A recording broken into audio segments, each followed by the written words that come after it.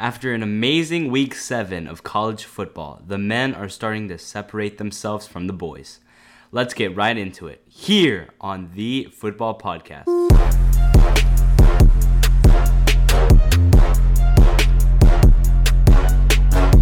This is the Football Podcast with Max and Dad. Here's your hosts. Hey everyone, thanks for joining us. I'm Max. And I'm Dad. First quarter. Last weekend, a few of the top teams were looking just like that. Top teams. Starting off with Washington at Oregon. Give us a recap, Max. This was an insane Pac-12 thriller as Michael Penix Jr. went off having 302 yards, 4 touchdowns, and only 1 interception. Rome Odunze had a monster game, having 8 receptions for 128 yards and 2 touchdowns.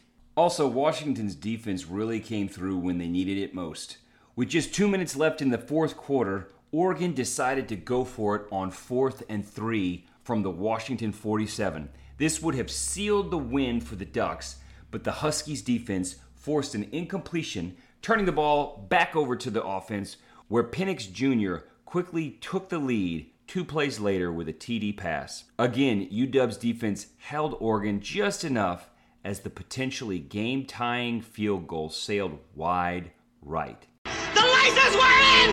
Next up, down in Texas, West Virginia thought they had won the game when they scored the go-ahead touchdown with 12 seconds left.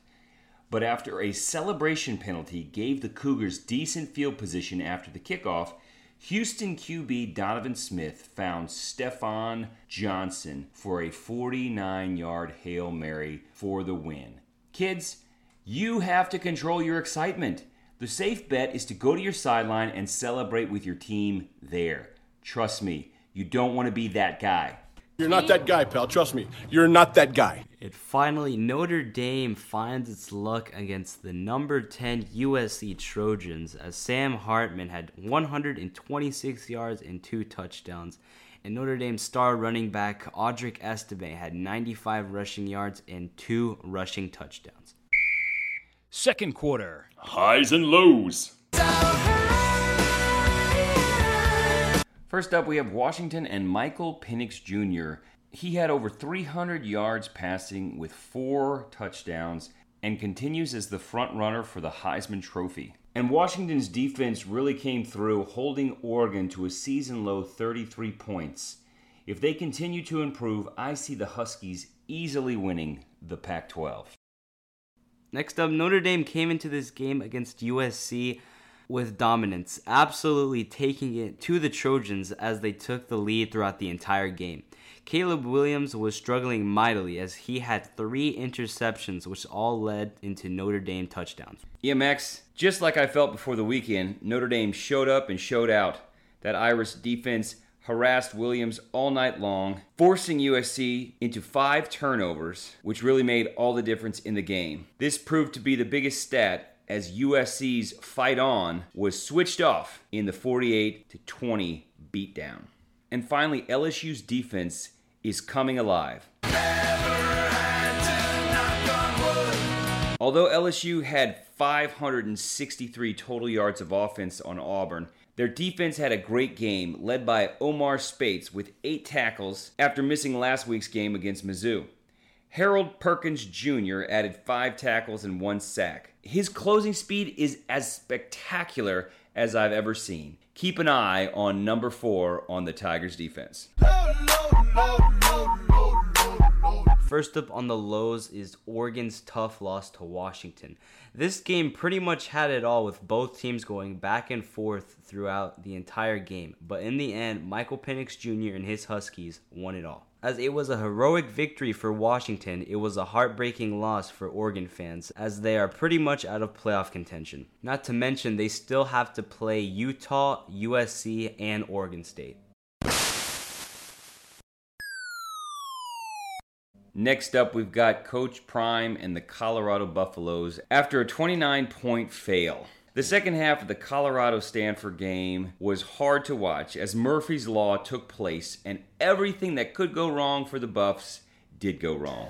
Our pets' heads are falling off! From a DB falling down and giving up a 97-yard touchdown, to defensive penalties on third down that kept drives alive, to the out-of-this-world touchdown catch off of the helmet of one of the Buffs' best defenders. There were nearly 24 plays in the second half that all went Stanford's way. Coach Prime has to know when to reset his team. There's going to be days when things are just not going your way, but you have to collect yourself, calm your nerves, and focus to get back to playing your best. 3 of the last 5 games, the Buffs will face top 25 opponents, so things don't get any easier. And finally, is USC losing their grip on the college football playoffs? After being humiliated by Notre Dame in a 28-point loss, their schedule doesn't get any easier. 4 of their last 5 opponents are ranked in the top 25. The Trojans may lose another 3 games. Third quarter. What's the outlook on the Heisman race, Max? Well, we got 5 candidates on this list, and starting off with number 5, we got the Heisman Trophy winner from last year, Caleb Williams, as he has 2,021 yards, 23 touchdowns, and 4 interceptions. His chances of repeating back-to-back Heisman trophies really took a hit against Notre Dame. Number 4 is Bo Nix from Oregon. He has 1,796 yards, 17 touchdowns, and 1 interception. Number 3 have Shedeur Sanders as he leads the nation with 2,420 passing yards, 21 touchdowns, and 3 interceptions. Number 2 from LSU, Jaden Daniels. He has 2,294 passing yards, 515 rushing yards, and 26 total touchdowns.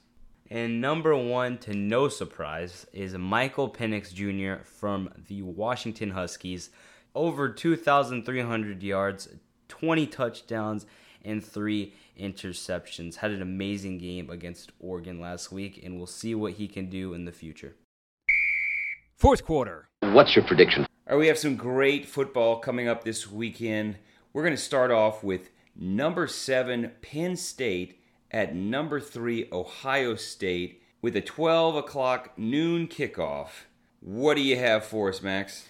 This is going to be a great test for Ohio State. It's going to be a great test for Kyle McCord, Ohio State's quarterback, to where if he can stay in pocket, Ohio State is going to blow out Penn State. And for me, they're going to do just that this week, as I'm going to be taking the Buckeyes with this one. Yeah, both teams are 6-0, but in my humble opinion, I believe Ohio State has the better resume and overall win against Notre Dame on the road. So I'm taking the Buckeyes. Buckeyes! Next up, with a 3:30 kickoff, we have number 17, Tennessee, at number 11, Alabama. Does Tennessee have the magic to pull off another upset over Bama this year? What do you think, Max? I'm going to go with an upset here with the Volunteers.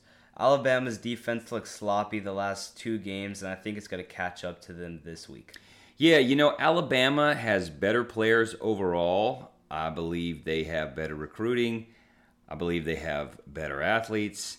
And with that said, Not so fast, my friend. I'm going to take Tennessee because I don't want Alabama to win. Next up, we have number 16, Duke, at number 4, Florida State. Kickoff at 7:30. Who do you got, Max? Duke definitely showed their power against Clemson and Notre Dame, but this week against Florida State, as they have to travel to Tallahassee, I don't think it's going to be enough for the Blue Devils, as Florida State will get the victory here. Yeah, being that this is not an academic decathlon, I'm going to take the Seminoles to handle business at home. Next up, we have number 14, Utah, going to number 18, USC. Kickoff at 8 o'clock. What's your thoughts, Max? I'm going to be taking the Utes here. I think Notre Dame really exposed USC's defense last week, and I think Utah's going to build off of that, and they're going to hand them their second loss of the season. Yeah, I'm actually going to go with the Trojans to bounce back after a crushing defeat to Notre Dame. USC will win big over the Utes. And finally, we have an ACC matchup kickoff at 8 p.m. Clemson at Miami. Neither of these teams are ranked for the first time in a while, and I'm going to take Miami at home After 2 straight losses, I think the Hurricanes can do enough to get the season back on track. What do you think, Max? These two teams are really strong for not being ranked. I'm going to go with the Hurricanes at home. I feel like they'll have a great bounce-back game at their house.